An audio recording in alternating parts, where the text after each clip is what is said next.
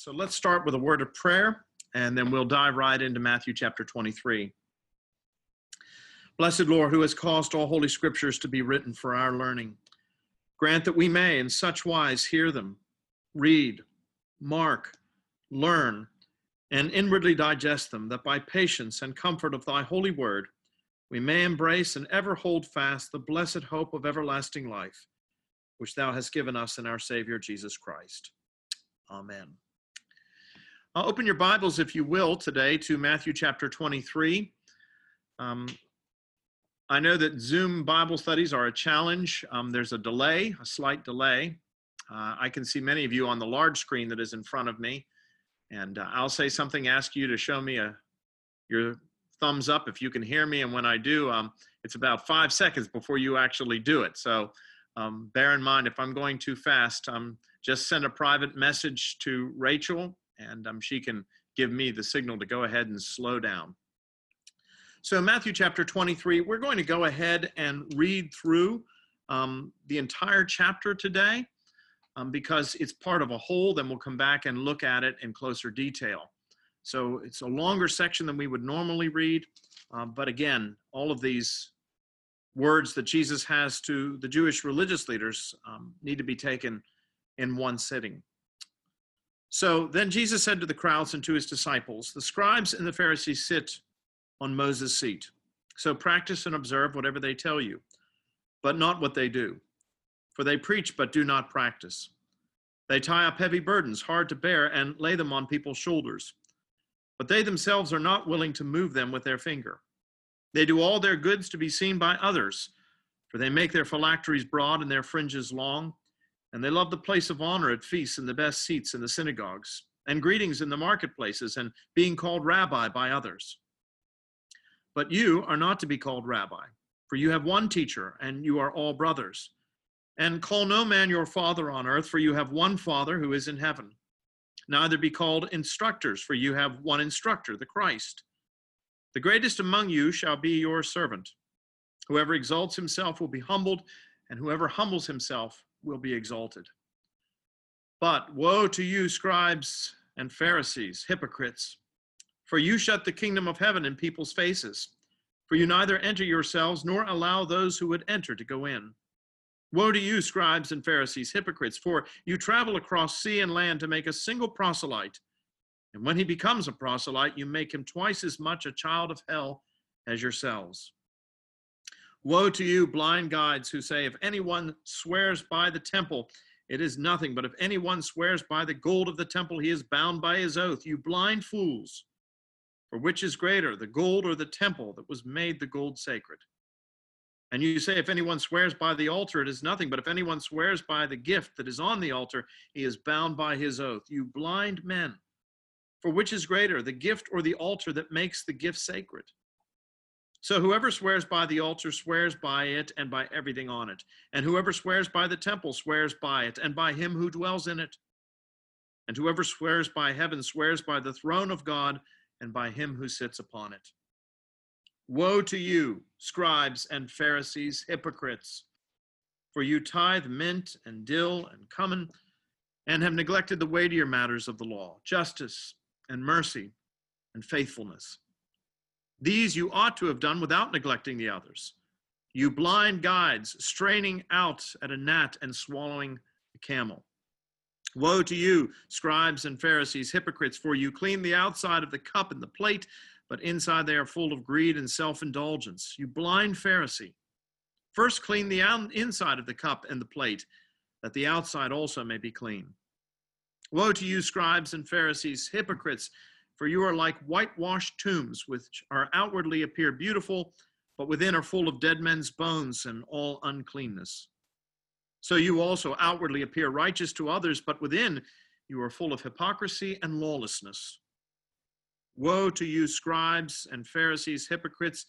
For you build the tombs of the prophets and decorate the monuments of the righteous, saying, if we had lived in the days of our fathers, we would not have taken part with them in the shedding of the blood of the prophets. Thus you witness against yourselves that you are sons of those who murdered the prophets. Fill up then the measure of your fathers, you serpents, you brood of vipers. How are you to escape being sentenced to hell? Therefore, I send you prophets and wise men and scribes. Some of you will kill and crucify, and some you will flog in your synagogues and persecute from town to town, so that on may you come all the righteous blood shed on earth, from the blood of the innocent Abel to the blood of Zechariah, the son of Berechiah, whom you murdered between the sanctuary and the altar. Truly I say to you, all these things will come upon this generation. O Jerusalem, Jerusalem, the city that kills the prophets and stones those who are sent to it. How often would I have gathered your children together as a hen gathers her brood under her wings, and you would not. See, your house is left to you desolate, for I tell you, you will not see me again until you say, blessed is he who comes in the name of the Lord. Well, it's pretty severe language coming from Jesus, isn't it? He probably would not have been a chapter in Dale Carnegie's book on how to impress people and make friends.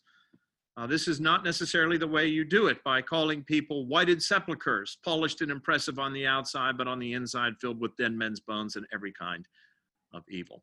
So often when we think of Jesus as gentle, meek, and mild. But what we find here in Matthew chapter 23 is a picture of Jesus that is very different than the one that we are comfortable with. In C.S. Lewis's children's book, The Chronicles of Narnia, one of the children asked the question about the main character, the lion Aslan. They asked the question, is he safe? And the answer that he receives is, no, he is not safe. He is very good, but he is not safe. Well, what we have here in Matthew chapter 23 is a picture of Jesus, the Lion of Judah. He is very good, but he is by no means safe. And he is perfectly willing, and he feels it necessary to call out the scribes and the Pharisees on this particular occasion. Now, as we have already seen, Jesus had by this point amassed a number of enemies as a result of his ministry, his teaching, and his preaching. The Herodians, of course, were opposed to Jesus. The Herodians were a political party. They were the supporters of King Herod. And Jesus, on more than one occasion, and not just Jesus, but John the Baptist as well, had run afoul of King Herod. And so you have the Herodians. They are against Jesus. They're somewhat indifferent to Jesus, more than open hostility. But they are still there. They are still a factor, as we saw last week. They were willing to ally themselves with others in their opposition to Jesus. The Sadducees, of course, were opposed to Jesus. They were the liberals of their day. They didn't take seriously the scriptures, only the first few books of the Bible, as a matter of fact. But they nevertheless were opposed to Jesus as well. I think it's probably safe to say that when it comes to the Herodians and the Sadducees, as well as the Pharisees, who we're going to come to next, the Herodians and the Sadducees were for the most part jealous of Jesus. We've noticed in the scriptures before that when Jesus spoke, he spoke as one having authority. Jesus hadn't been to any of the rabbinical academies. He had never been formally licensed to preach. And yet when he spoke, the people listened because he had an authority, an innate authority. And the Herodians and the Sadducees disliked him for that reason. But of course, those who disliked Jesus the most, and the ones who were always out there plotting to somehow discredit him, and by this point, their plotting has turned from simply an attempt to discredit him to actually destroy him. Jesus' primary enemies are the Pharisees and the scribes. And it's the Pharisees and the scribes in particular that Jesus addresses here in this 23rd chapter of Matthew, in this series of woes, this series of condemnations. Now, we have to ask ourselves the question, what was the problem for the Pharisees? Why was it that Jesus was so severe in his rebuke?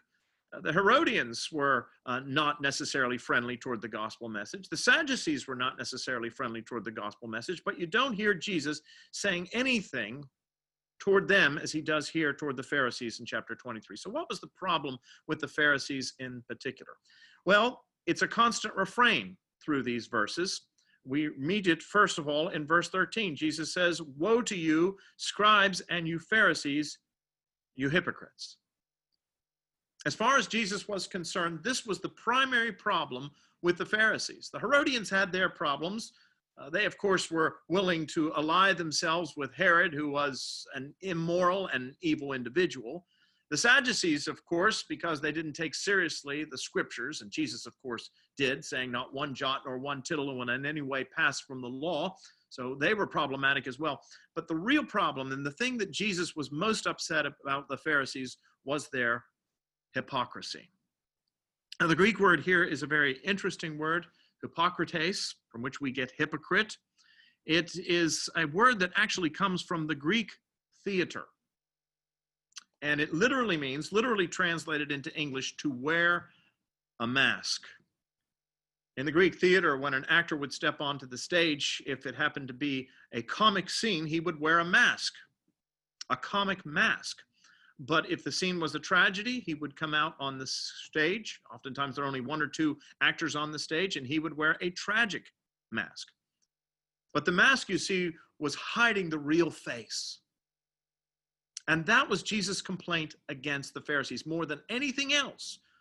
There were many problems that they had, and Jesus is going to go through here and elucidate them one by one. But the primary problem was their hypocrisy, the fact that they were wearing a mask. And if you think about it, that's the way it is with many people today, isn't it? Most of us, if we're perfectly honest, would have to admit that we wear a mask for the greater part of our lives. We have our private thoughts, our private dreams, our private prejudices, whatever they may be. But when we're out in public, what do? We put on that mask. Things may look very impressive to the rest of the world, but back home, things may be falling apart. But when we get outside the door, we immediately put on that mask. And that's what Jesus was accusing the Pharisees of doing, of wearing a mask. The one thing the Apostle Paul tells us we are not to do is to wear a mask. He says we are to be anupokritos, without a mask.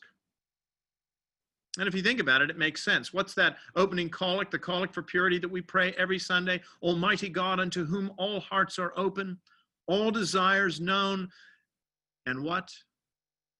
And from whom no secrets are hid. We can hide our true identity from those around us, but we cannot hide our true identity from God. God will unmask us. And that's exactly what we see Jesus doing here in Matthew chapter 23 to the Pharisees. He is unmasking them. Now, when they wore a mask, what did they look like? Well, they looked, as Jesus says, polished and impressive. It reminds me of a quote by Matthew Henry, the famous biblical commentator back in the 18th century. He was talking about hypocritical preachers. He said, there are just some preachers that are just so eloquent. He said, when they are in the pulpit, they preach so well that it is a pity that they should ever come out. He said, but when they are out of the pulpit, they live so ill that it is a pity that they should ever go in. Unfortunately, we've seen this in American, particularly in televangelism, over the course of the past 20 or 30 years. We've seen those who look so good on screen, but privately in their own lives, they're doing all kinds of irreputable things. Well, that's what Jesus was concerned about. And it's something that we should be concerned about as well. But not just when it comes to preachers, but when it comes to our own lives. Now, what's interesting is that when the Pharisees put on their mask, it wasn't just a mask that was intended to fool other people. The Pharisees had been wearing their masks for so long that they had actually started to fool themselves. You know, if you tell a lie long enough and frequently enough and sincerely enough, even though it's a lie, you may come to believe it. And that was the case with the Pharisees. They wore a mask of respectability, but they had worn it for so long, and people had been fooled for so long that they actually began to think that they were respectable. The very word Pharisee says it all. The word means separated ones. That's what the word Pharisee means. So when you come across that title in the New Testament, you know what it means, separated. That's what they felt they were called to do, to be different, to stand out. After all, that was God's calling on Israel, to come out from among them and be separate. And the Pharisees felt that that is exactly, if the nation as a whole wasn't going to do it, they at least, as the religious leaders, the experts in the law, were going to do it. If you want to know how the Pharisees perceived themselves, Jesus gives us a beautiful picture of it. in Luke chapter 18. So keep your finger there in Matthew for just a moment and turn, if you will, to Luke chapter 18.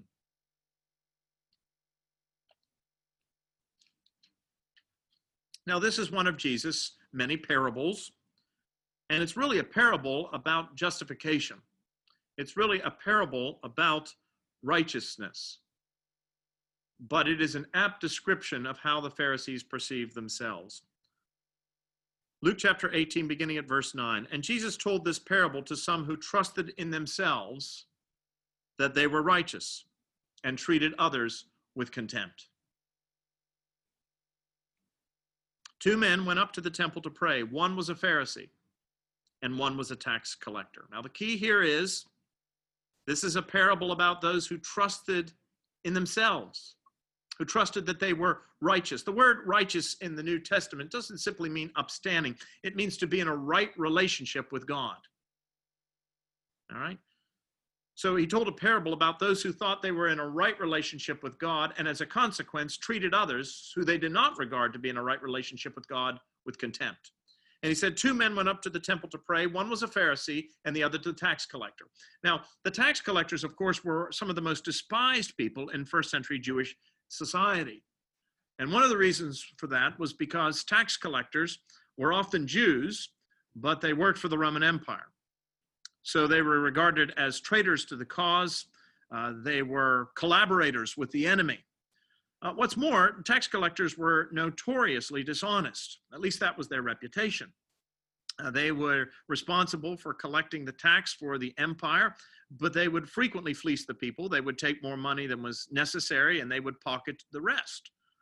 And so they were among the most despised people in society. So Jesus is drawing a stark contrast here between this Pharisee, who's the separated one, who apparently is serious about the law, who is upstanding. And you need to understand that in the first century, the Pharisees really were regarded by the people as upstanding people. Now, we know they have a bad reputation today, because as Christians, we know that they were the Lord's arch enemies.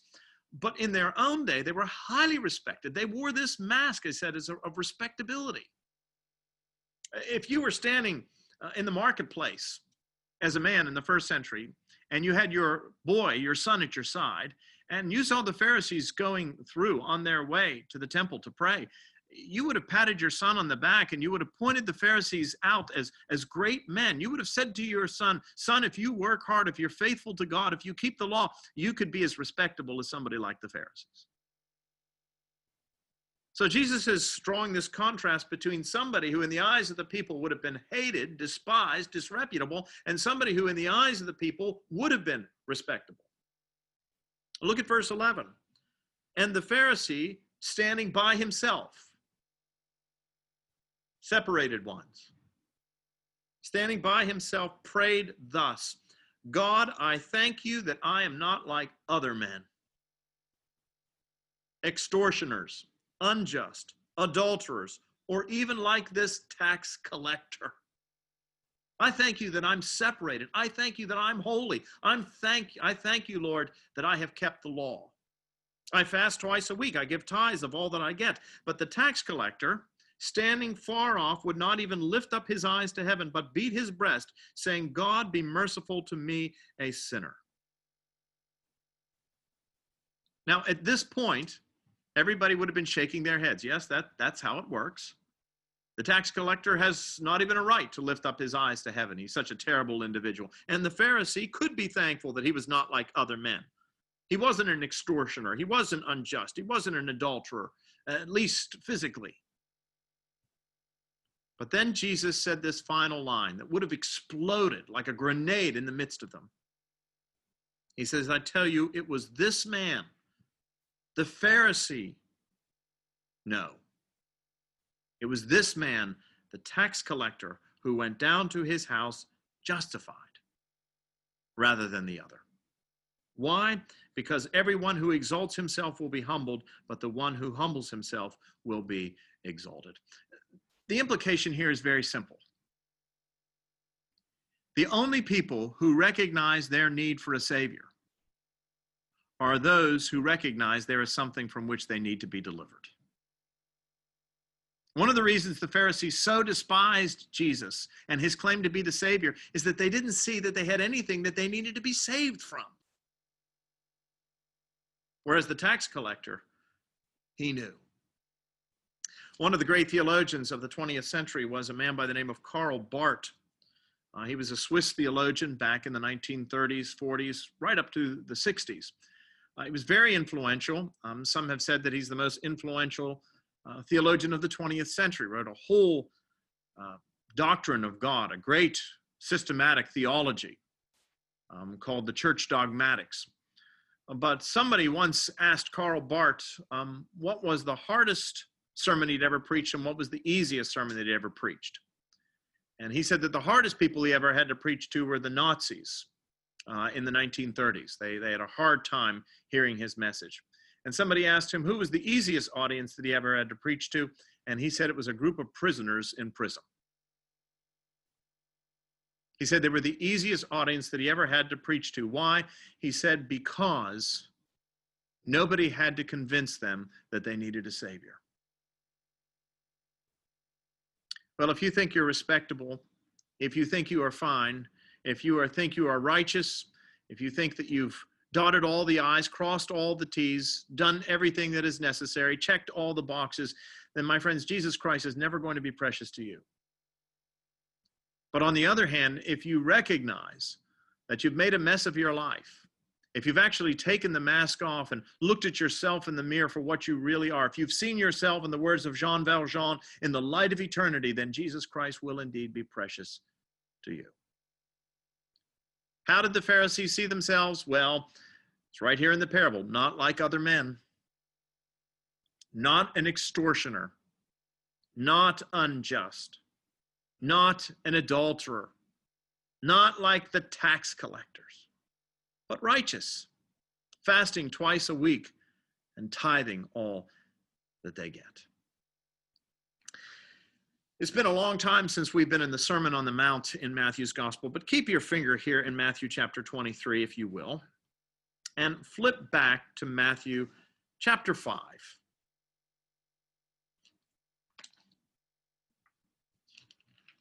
This is the Sermon on the Mount. And I want to take a look at verse 21 and following. Jesus says, I tell you, unless your righteousness exceeds that of the scribes and the Pharisees, you will never enter the kingdom of God. For you've heard that it was said of old, you shall not murder, and whoever murders will be liable to judgment. But I say to you that everyone who is angry with his brother will be liable to judgment. Whoever insults his brother will be liable to the council, and whoever says, you fool, will be liable to the hell of fire. Look at verse 27. You have heard that it was said, you shall not commit adultery. But I say to you that everyone who looks at a woman with lustful intent has already committed adultery with her in his heart. Now, let me just ask you a question. You answer it in your own heart. Thank goodness you're all muted, so I can't actually hear you answer this question. But how many of you have ever been angry with your brother? Or angry with your spouse? Or angry with your sister or your neighbor? Jesus said, you have heard you shall not commit murder, but I say to you, if you've been angry with one of these people, if you had wished them dead, you've already committed it as far as God is concerned. Or how about this one? You have heard that it was said, you shall not commit adultery, but I say to you that everyone who looks at a woman with lustful intent has already committed adultery with her in his heart. I've said to you before, one of the most difficult things is to walk up King Street here in Charleston and pass Victoria's Secret. My goodness, Jesus said, if your eye offends, pluck it out. Well, you're willing to pluck out one eye, but you're willing to look with the other, aren't you? You see, God looks at our hearts. Man looks on the outward appearance, but Jesus' whole point is that God looks on the heart. The Pharisees, however, were not looking at their hearts. They regarded themselves as being different from other men, as being morally superior. And let's be honest, there are many of us who feel the same way. We always want to compare ourselves to somebody else, which is what the Pharisee was doing there in that parable. He was thankful that he was not like other men. He was thankful in particular that he was not like the tax collector. And we think to ourselves, now listen, I know I'm not perfect. I know I haven't lived a flawless life, but at least I'm not like others. I'm not like my neighbor over there who's done this, that, or the other thing. I've gone to all the right schools. I've kept all the rules. I'm respectable in the eyes of men, but God knows what's going on in your heart. Let me see a show of hands. I can't see you all, but I can see a number of you on the screen. How many of you have secrets that not even your spouse knows about? Ideas, thoughts that if they knew exactly what was going through your mind, they would be absolutely appalled. Anybody out there? Some people are not raising their hands. I'm not believing it. So next week we'll deal with the commandment that says, thou shalt not lie. We all have secrets. We all have things that we don't want other people to know. We all wear the mask. We all put on that picture of respectability. And we all, whether we want to admit it or not, like to think of ourselves as morally superior to somebody. That's how most human beings spent the greater part of their times, comparing themselves to others. And as long as there's somebody that we think is worse than we are, we somehow feel better about ourselves. We all like to think that we're from that place that Garrison Keillor talked about in Prairie Home Companion, Lake Wobegon, where all the women are strong, all the men are good looking, and all the children are above average. Let's be honest, that's the way we think of ourselves, don't we? Strong, good looking, and maybe not perfect, but certainly above average. Well, if that's what we think, Jesus has some severe words for us. That's how they perceive themselves. How did Jesus perceive them? Well, we've already seen. He perceived them as hypocrites. He said they did not practice what they preached. Or as some people would like to say, they did not walk the walk and talk the talk. That's what a hypocrite does. They do not practice what they preach. And let's be honest, if there's one thing that we do not like, it's hypocrisy. But it wasn't just that they were hypocrites, they were also indifferent. Jesus said they tied up heavy burdens. They made life more difficult for other individuals. And furthermore, he said they would not even lift a finger to help somebody else. They had all kinds of advice for others, but it was advice that they didn't take for themselves. And when they gave people advice, they gave no help whatsoever. How many of you really appreciate people who have all the advice that they want to give you, but they're not willing to help? You ever had somebody like that? You ever met somebody like that? It's one of the things that I'm facing, quite frankly, right now, and wondering how in the world do we go back to church? The decision to stop worshiping corporately was not a difficult decision because, after all, it was made for us. The governor quarantined us. And so we were unable to go back to worship. But of course, the bishop has now allowed churches to begin worshiping. And the question is, how do we go back? How do we go back into the church? How do we maintain social distance? How do I keep the congregation safe? And of course, then there's the whole issue of masks, isn't there? Masks are no longer just a public health issue. They've become a political issue. Should we wear masks? Should we not wear masks? Some people saying you should. Former vice president, some people saying you shouldn't, the president, all kinds of things, all of these issues. And let me tell you something, you hear all kinds of advice. Everybody has an opinion about what you should do. One of the challenges for me right now is listening for the voice of the Good Shepherd in the midst of all of this. I have a member of the congregation. He's an older man. He served in the field artillery during Korea. And he has hearing impaired. And every now and then we'll go out to lunch, but I have to go to a restaurant where there's not a lot of background noise, because if there's a lot of background noise, he can't hear what I'm saying. Sometimes it's like that in the world. There are all kinds of opinions, all kinds of voices, everybody giving you advice, and you have a hard time hearing the voice of the Good Shepherd. Well, all of those voices, all of that background noise, that's exactly what Jesus was accusing the Pharisees of doing. Tying up heavy burdens, giving opinions, giving all kinds of advice, but not doing anything to lift a finger to help. So Jesus perceived them as hypocrites, as indifferent to the plight of others, and finally, he perceived them as being proud. They do all of their deeds to be seen, what? By others. They love to make their phylacteries broad and the hem of their cloaks long so that others may see them. They love to be the center of attention. Now, the reason this was problematic is because Jesus, earlier in the Gospel of Matthew, and we're going to go back to Matthew 5 again, as I said, what Jesus does in Matthew chapter 5, in that first part of the Sermon on the Mount, is Jesus paints for us a picture of the kingdom of God and what citizens of the kingdom of God look like. And the one thing is very clear, they do not look like the Pharisees. Citizens of God's kingdom, Christ's kingdom, do not look like hypocrites. They are not indifferent, and they are not proud. So go back one more time to Matthew chapter 5, to the beginning of that chapter. And let's just refresh our memories as to what a citizen of the kingdom of God looks like.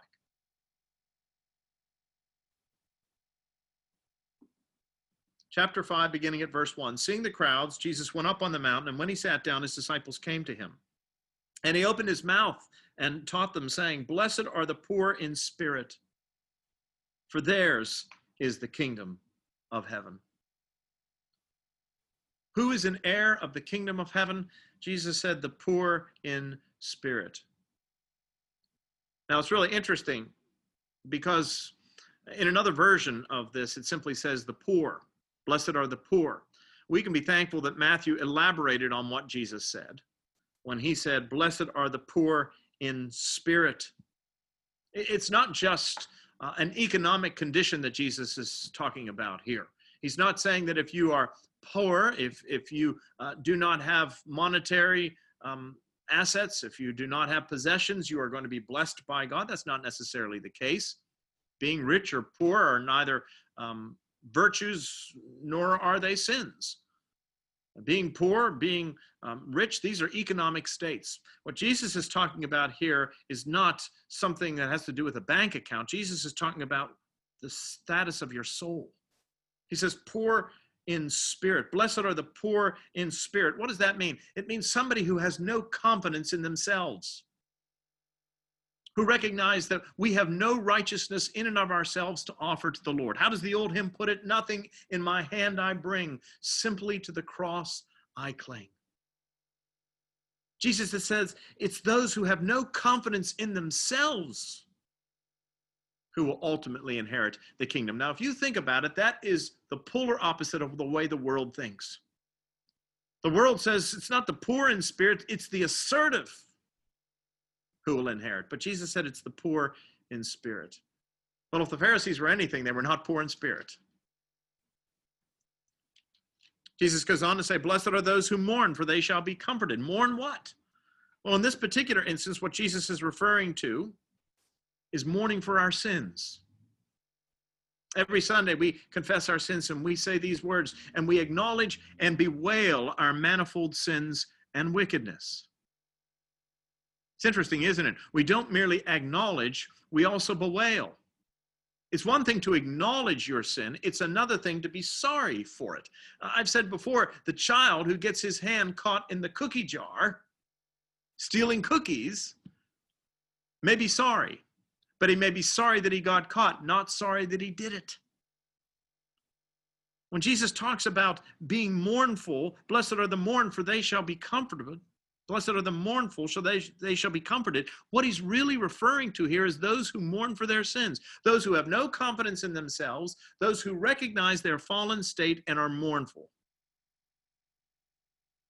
They're not only acknowledged, they bewail their manifold sins and indeed their wickedness. As you've heard me say many times before, we have a tendency to think we're wicked because we sin, but actually it's just the opposite according to the scripture. We sin because we are wicked. And Jesus said a citizen of the kingdom is one who mourns that fact. Jesus goes on to say, Blessed are the meek, for they shall inherit the earth. That's not what the world teaches us. It's not the meek, it's the strong. The meek inherit the dirt, not the earth, but Jesus said it's not so in the kingdom of God. Now, meekness does not mean weakness. To be meek means that you place your confidence for justification in God. Moses, for example, was described as the meekest man who ever lived. Now, Moses, from a worldly standard, was not meek, if by meekness we mean weakness. He had to stand before the most powerful temporal ruler of his day, Pharaoh. But when we say that Moses was meek, what we mean is that Moses did not feel the need to defend himself. He trusted God to defend. Jesus goes on to say, "Blessed are those who hunger and thirst for righteousness, for theirs is the kingdom of heaven." What does it mean to thirst for righteousness and to be satisfied? Well, to hunger and thirst for righteousness means to hunger and thirst for a right relationship with God, one that is based upon grace, not upon works. You hunger and thirst for a right relationship. That's what it means to be righteous. Blessed are the merciful, for they shall receive mercy. The Pharisees were not merciful, Jesus said. They tied up heavy burdens on others, and they were indifferent as to the plight of these individuals. Blessed are the pure in heart, pure, transparent, not wearing a mask. Blessed are the peacemakers. What does it mean to make peace? It means primarily to make peace with God. Now, we've seen a great deal of violence in our country over the course of the past week, a great deal of violence in our own city, unfortunately, the destruction of private property and so forth. And we say, well, what's the answer to all of this? Well, if you read my devotion or heard my devotion this morning, you know that the answer to this is the gospel. All of the destruction that we have seen over the course of the past week is not because of a corrupt police system. It's not even the result of corrupt protesters. The problem is the corruption of the human heart. We are not at peace with God, and because we do not have peace with God, we do not have peace with each other. And the world is in turmoil as a consequence. Jesus said, "Blessed are the peacemakers, for they shall be called the sons of God." That is to say, those who share the gospel that tears down the dividing wall of hostility, that unites us to God. And because we are united with God, we recognize that whatever differences we may have, what we have in common is much greater. And finally, Jesus said, "Blessed are those who are persecuted for righteousness' sake, for theirs is the kingdom of heaven." If there's one thing that we do not like to think about, it's the prospect of being persecuted. But my friends, we need to understand very clearly, Jesus said persecution is part and parcel of what it means to be a follower. Jesus said, "As the world hated me, so will it hate you." This is what it means to be a citizen of the kingdom of God. It means to be poor in spirit, mournful, meek, hungering and thirsting for righteousness, merciful, pure in heart, peacemakers, persecuted. And it's the one thing that the Pharisees did not want to be. They did not want to be like a citizen of the kingdom of God. And as a consequence, Jesus called down judgment on them.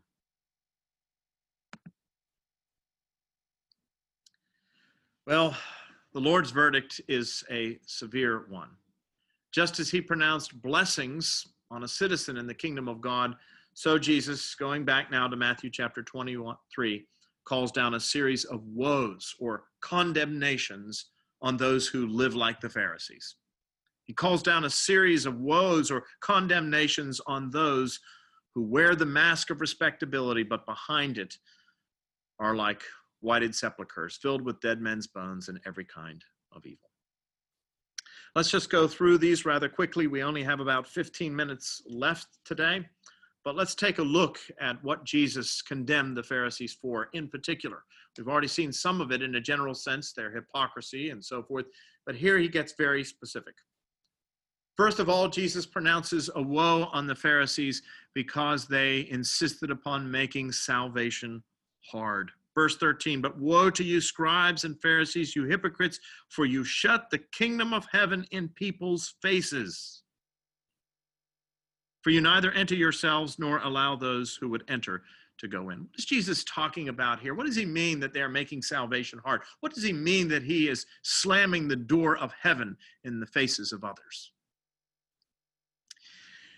Well, a good way to illustrate this is to turn for a moment to Acts chapter 16, because what we have in Acts chapter 16 is a picture of the opposite. It's a picture of someone, namely the Apostle Paul, opening wide the door of salvation to others. So turn to Acts chapter 16. The story is a familiar one. Those of you who went with me on our pilgrimage to Greece and Turkey, you actually stood on the site where this event took place when we went to Philippi.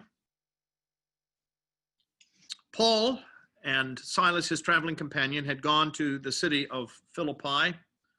Philippi was a great city of the ancient world. Paul, of course, was intent on taking the gospel primarily, not exclusively, but primarily to the great metropolitan areas of the ancient world, in the hopes that if he could establish a Christian presence in the great cities of the world, it wouldn't be long before the gospel, like everything else, commerce, trade, so forth, would be coming and going.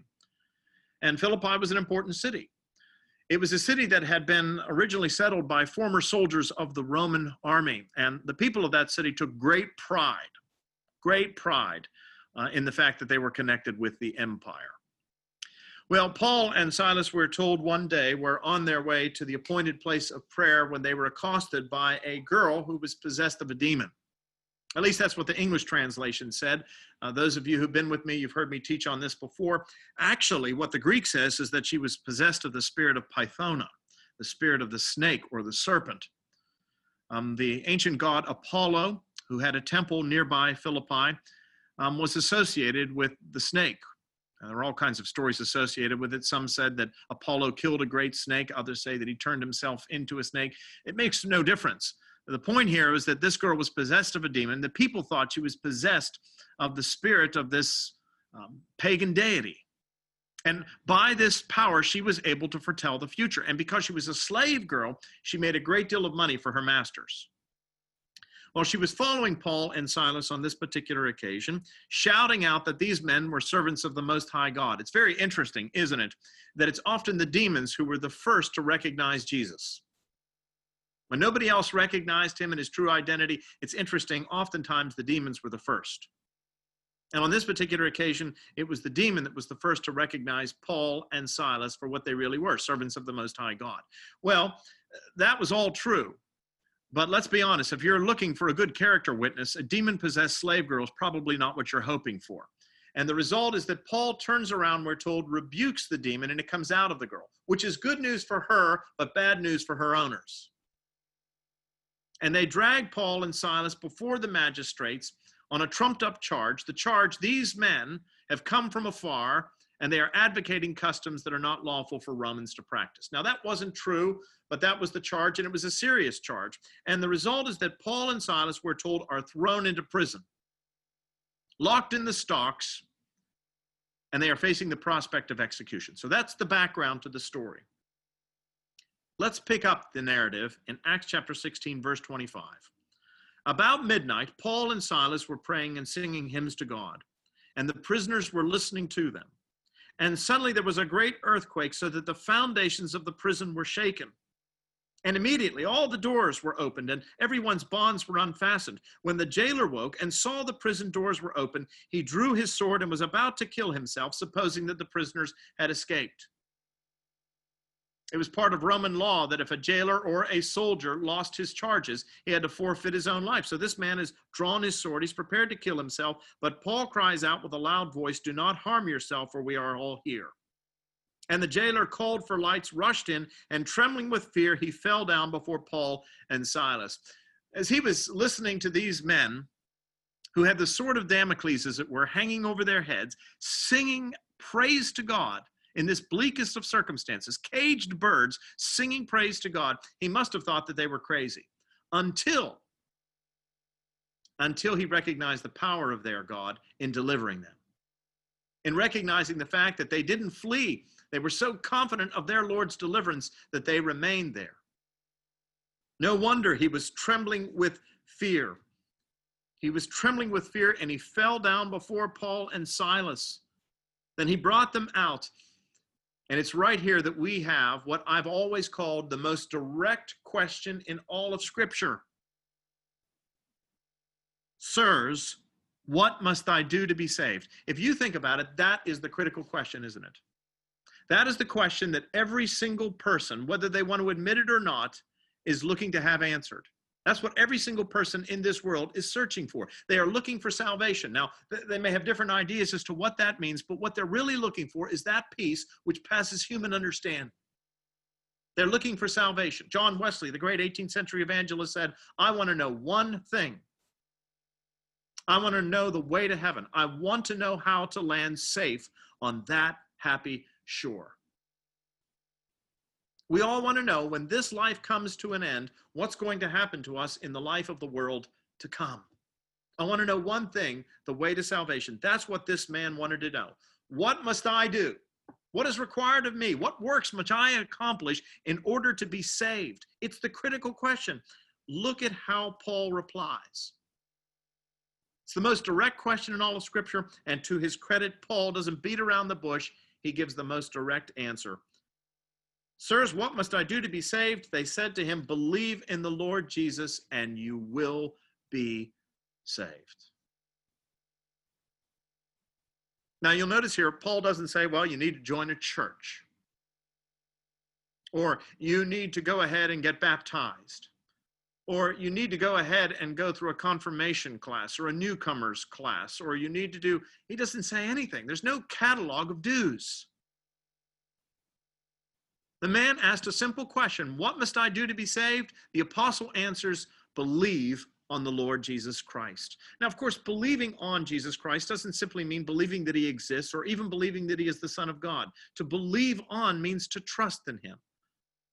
Trust in the Lord Jesus Christ, and you will be saved. Listen, folks, that's a simple answer to the most significant question. What must you do? You must trust in the Lord Jesus Christ. But that's not what the Pharisees were doing. The Pharisees were not making salvation easy. They were making it hard. I pointed out last week that they had over 631 separate commandments that the people were expected to keep if they wanted to be in a right relationship with God, if they wanted to be saved. Jesus was saying they were making salvation hard. They were slamming the door in the face of others. It was hard for them, and because they couldn't get in, they didn't want anybody else to get in either. Woe to you, he says, you hypocrites, you shut the kingdom of God in people's faces, for you neither enter it yourselves nor allow those who would enter to go in. Second thing he says is this, he says, woe to you for corrupting the converts. Look at verse 15. You scribes and you Pharisees, you hypocrites, you travel across the sea and land to make a single proselyte. And when he becomes a proselyte, you make him twice as much a child of hell as yourself. In other words, you teach him, you train him to be as hypocritical as you are. Converting people to this works righteousness when God has appointed the name by which all men must be saved. Woe to you, he says, for trivializing religion, for majoring in the minors, verses 16 and following. Woe to you, blind guides, who say, if anyone swears by the temple, it is nothing, but if anyone swears by the gold of the temple, he is bound by his oath. And you say, if anyone swears by the altar, it is nothing, but if anyone swears by the gift that is on the altar, he is bound by the oath. They were splitting hairs. We've already had an example of this in Matthew chapter 15. The fifth commandment says, honor your father and your mother. And one of the responsibilities of Jewish children when they became adults was to care for their parents. Parents care for their children when they are young. It's the responsibility of the children to care for their parents when they were old. That was the Jewish responsibility. And you were supposed to financially care for your parents. If your parents were left destitute for whatever reason, you had an obligation under the law to care for your parents. But there was a provision in the law known as Corban, which stated, at least the Pharisees said this was their interpretation, that if you didn't want to give your money toward your parents for the upkeep of your parents, then what you could do is say the money that you would have given to your parents is dedicated to God, and that was called Corban. But here's the trick. You didn't have to give that money to God right away. you could give it at the very end of your life, when it wasn't worth much to you at that point. In the meantime, what happens? Well, your parents suffer, which is one of the reasons why Jesus went on to condemn them for something else, for neglecting the important things. He said they were so concerned with tithing. I mean, listen, the Pharisees didn't just tithe money. They tithed everything. Even if they had a garden, they had a spice garden, they would tithe 10% of the spices. This is their way of saying, look at us, look at what we do. We give everything we have to God. We keep the law perfectly. But Jesus says, while they were concerned with spices and with money, they neglected the greater matters of justice, mercy, and kindness. We have a great illustration of this in the parable of the Good Samaritan. You know the story? Jesus tells the story. A man was making his way up to Jerusalem, Jericho, on that road. Some of you have actually seen that road down there in the valley of the shadow of death, the Wadi Kelt. He's making his way on that road, and he falls among bandits, and they attack him, and they beat him, and they rob him of all of his possessions. And he's left for dead by the side of the road. And he would have perished had it not been for the fact that all of a sudden there comes somebody making his way along that road, going up to Jerusalem, and it's a priest. And the priest sees the man on the side of the road, and what does he do? Does he go over and help him? No, he passes by on the other side. And then shortly thereafter, there comes another, a Levite. The Levites were like deacons. They assisted the priests in the worship at the temple. But when he sees the wounded man bleeding by the side of the road, what does he do? He goes by on the other side. Now understand, and Jesus' original audience would have understood this very well, there was good reason for the Pharisee to pass by, or rather for the priest to pass by on the other side. There was a good reason for the Levite to pass by on the other side of the road. Because if they had touched that wounded man, if they had touched this bleeding individual, they would have been ritually unclean. They would not have been permitted to go up and worship at the temple without making the necessary sacrifices. And so in their mind, they had no choice but to pass by on the other side of the road. They were so concerned with ritual purity that they neglected the greater matters of justice, mercy, and kindness. They were splitting hairs and neglecting the truly important things. Jesus goes on to condemn them for their self-indulgence. Woe to you, scribes and Pharisees, you hypocrites, you clean the outside of the cup and the plate, but inside you're full of greed and self-indulgence. They're asking the question, what's in it for me? So often we do the same thing. He condemns them for the wickedness that is within. Regardless, he says, of what they look like on the outside, it's what's going on the inside that is the real problem. He describes them as whited tombs, whitewashed sepulchres, polished and impressive on the inside, on the outside, but on the inside, they're filled with dead men's bones, he says, and every kind of evil. It's exactly what Paul was describing in 2 Timothy chapter 3, verse 5, when he said, they have the form of religion, all the trappings, but they deny its true power. But then Jesus condemns them for one thing more. He condemns them, he says, for the murder of the prophets. For in spite of all their wickedness, God has been merciful, and over again, he has sent his messengers to the people, calling them back, calling them to pure hearts, calling them to humility. But they refused. Instead, they killed the prophets. And of course, the implication here is very clear. They were about to do it again. The greatest prophet of all was now standing in their midst, Jesus himself.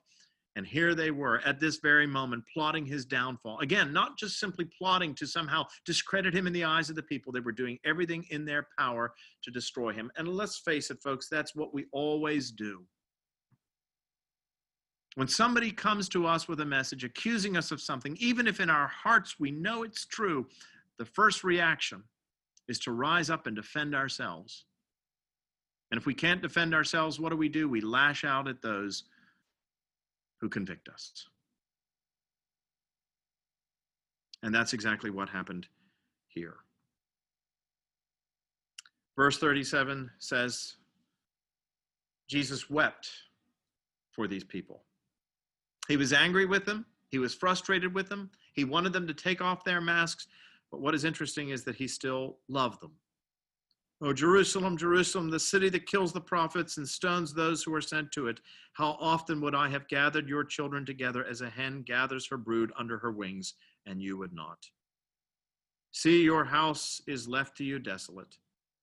For I tell you, you will not see me again until you say, blessed is he who comes in the name of the Lord." The difference is profound, isn't it? This section of Matthew chapter 23 ends on a very, very somber note. It ends with Jesus turning his back and walking away. Now, there's no question about the fact that what Jesus says to the Pharisees here is severe. But I want you to notice two things about the severity. First of all, it is the truth. It is the truth. And it's not just a description, my friends, of the Pharisees, it's a description of us. Let's be honest, we wear a mask too. We often want to consider ourselves in correlation to other people. Oh, I'm not perfect, but I'm certainly better than him. We too make salvation difficult for other people. We sometimes make salvation difficult for ourselves. There is a sense in which we're really no better than the Pharisees. And so what he has to say to them, he says to us as well. It's a hard thing to hear. Reminds me of a conversation that took place between two women. They had just come from church. They went to different churches. They were talking on the telephone. And the first woman was complaining about her pastor.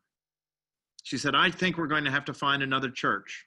I know this sort of thing never happens in Charleston, but this kind of conversation does happen in other places. And this woman was complaining about the minister, and she just said, I just can't stand it. And the second woman said, "Well, what seems to be the problem?" She says, "Well, every time he preaches, it's the same thing. He's always telling us that we're going to hell. That if we don't straighten our lives out and turn to Christ, we're going to hell." And she said, "I'll be honest with you, it's such a depressing message. I don't want to hear it anymore." She said, "You seem to like your pastor. What does he preach on?" And she said, the second woman, "Well, our pastor preaches that if we don't straighten our lives out and turn to Christ, we're going to hell." The woman said, "Well, that's the same thing mine preaches. Well, why do you like your pastor and I don't like my pastor?" And the second woman said, "I don't know, but when my pastor tells me that if I don't straighten my life out and turn to Christ, I'm going to hell, this much is clear. It sounds as though he's breaking his heart." See, there's a difference between speaking the truth and speaking the truth in love. Jesus spoke the truth to the Pharisees, but he spoke the truth in love. He spoke in the way that he did so that he might rouse them out of their slumber. He spoke in this way in the hopes that he might get through to them, that they might recognize that they needed to take off the mask. God knew their hearts anyway. He knew how blackened and soiled their hearts were. But he knew that his son had been sent into the world for the purpose of making them clean.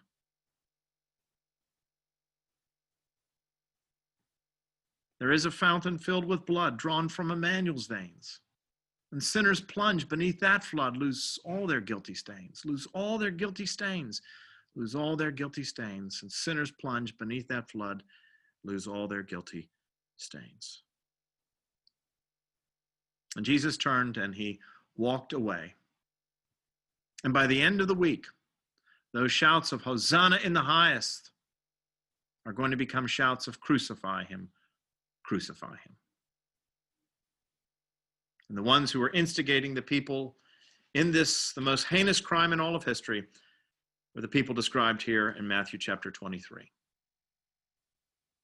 And my friends, every time we sin, every time we are guilty of what the Pharisees are guilty of, we crucify the Son of Man all over again.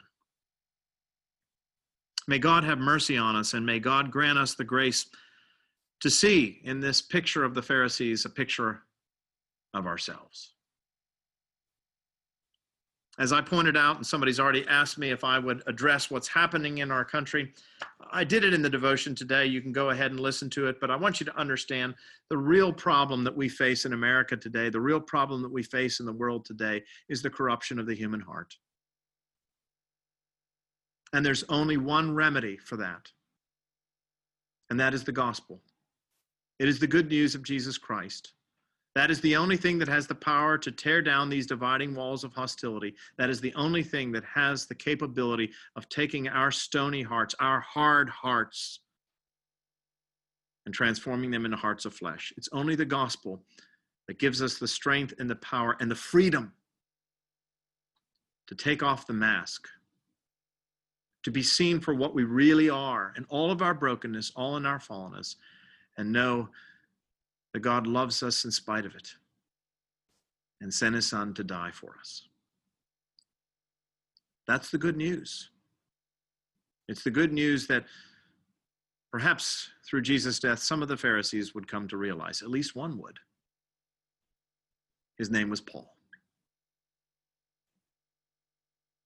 Let's go ahead and close with a word of prayer. Father, we come before you today with thanks and praise for the Lord Jesus Christ. We thank you even for these words that he spoke to the Pharisees, difficult words, words that they found very hard to accept, and words that we find hard to accept because, truth be known, we are more like the Pharisees perhaps than we would like to admit. But we thank you that Jesus spoke the truth in love. And we thank you that there is a way that we can be cleansed. There is a way that we can be transformed. We can take off the mask and to begin to live freely in you. Grant us this, we pray, for Jesus' sake. Amen.